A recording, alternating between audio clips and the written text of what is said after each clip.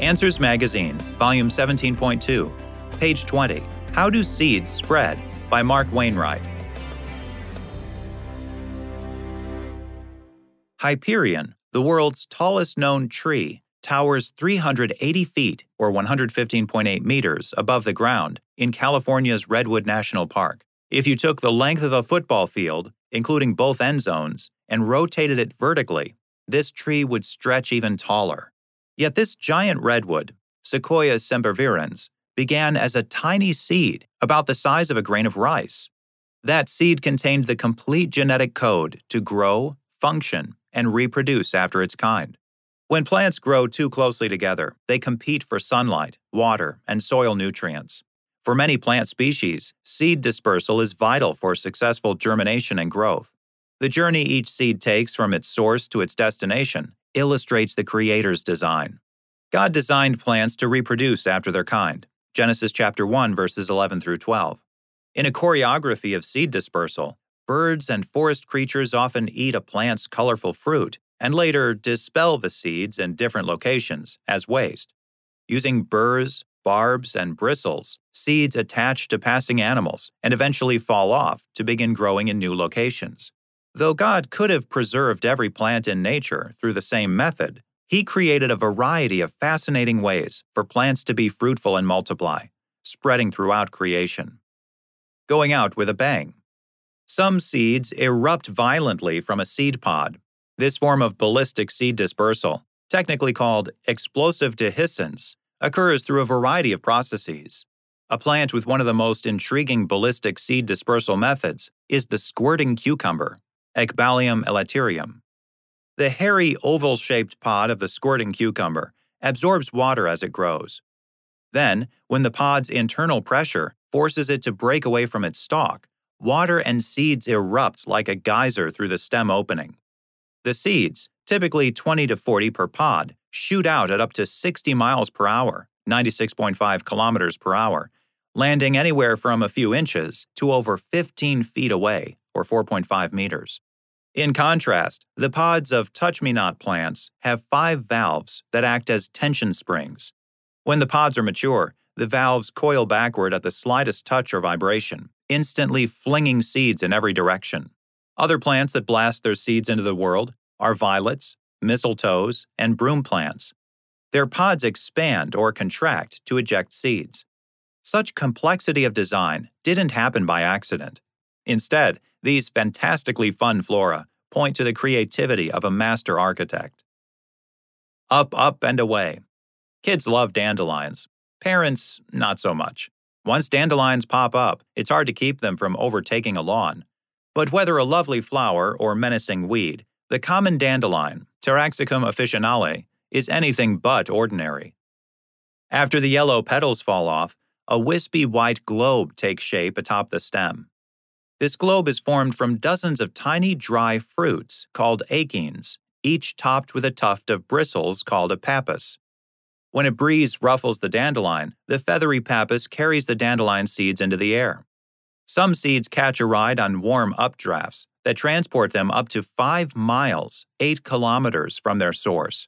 A recent study by physicists from the University of Edinburgh in Scotland revealed the dandelion's astonishing design. Researchers discovered that airflow generates a donut-shaped vortex ring above the pappus as the air moves through its bristles. This invisible ring acts like a parachute to slow the seed's descent. Soaring seed bombers. The B-2 stealth bomber has one of the most innovative aircraft designs of the past 50 years. Hundreds of engineers worked for over a decade to develop this plane's wings. What most people forget, however, is that a single wing design had already been perfectly engineered some 6,000 years earlier by God.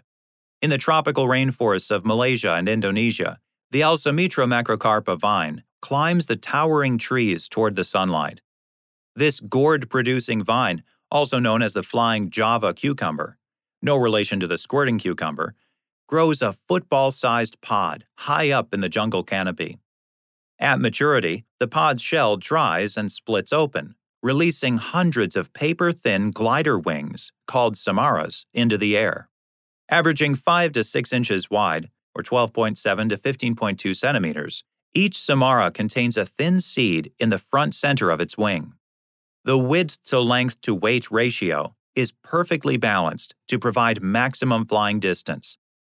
The soaring seeds glide through the air, often traveling more than 400 feet or 122 meters, before landing in the jungle undergrowth. Once the wing rots away, the seed germinates and a new vine begins climbing the nearest tree. That seed has sailed. Not all seeds are small and light. Coconuts, Cocos nucifera, often exceed 8 pounds or 4 kilograms, as heavy as a bowling ball. Surrounding the coconut's white fruit is a hard brown shell with a fibrous husk. Air cavities within the husk serve multiple purposes. In addition to cushioning the coconut when it falls from heights of more than 75 feet or 22.8 meters, the air cavities also give the coconut buoyancy. However, that fibrous husk would become waterlogged without the waterproof membrane, exocarp, on the outside of the coconut. This skin seals in the air pockets and protects the embryonic seed from salt water. As these botanical seafarers drift for hundreds of miles, their internal fruit, endosperm, provides the embryo enough nutrients to stay alive. After surviving storms and rough seas, the coconut may wash ashore on a distant island where it will germinate. As it grows tall and reproduces, the coconut tree stands as a mighty witness to God's ingenious way of preserving His creation. Flourishing under fire. A bolt of lightning can strike the ground with 1 billion joules of energy. Such power is often the catalyst that starts a raging wildfire. With temperatures exceeding 1,400 degrees Fahrenheit or 760 degrees Celsius, the fire engulfs trees in its hungry flames, charring everything it touches. Yet amid the destruction of a forest fire, new plants rise from the ashes. When chemical compounds from smoke or burnt vegetation soak into the soil, they trigger certain seeds lying dormant and insulated within the ground to immediately germinate in the ash-fertilized soil. The seeds of the knobcone pine, Pinus attenuata, rely on fire in a different way. Known as serotinous cones, they require the intense heat to melt the hard layer of resin that keeps them trapped within the cone. After a forest fire passes, these pine cones release their seeds. However, rather than all the seeds in a cone rushing out at once, most are contained until humidity causes the cones to slowly open their scales and release the seeds inside. It can take years for all the seeds to be dispersed, a process which gives the seeds a greater chance of taking root and regenerating the forest. Only the master creator could have designed a seed capsule that requires its greatest threat, fire, to initiate its own regrowth. Mark Wainwright loves using words to entertain, instruct, and inspire. After 16 years in the book publishing industry, he now teaches professional writing courses. His middle school novel, Trapped in a Hot Air Balloon, explores themes of fear, faith, and forgiveness.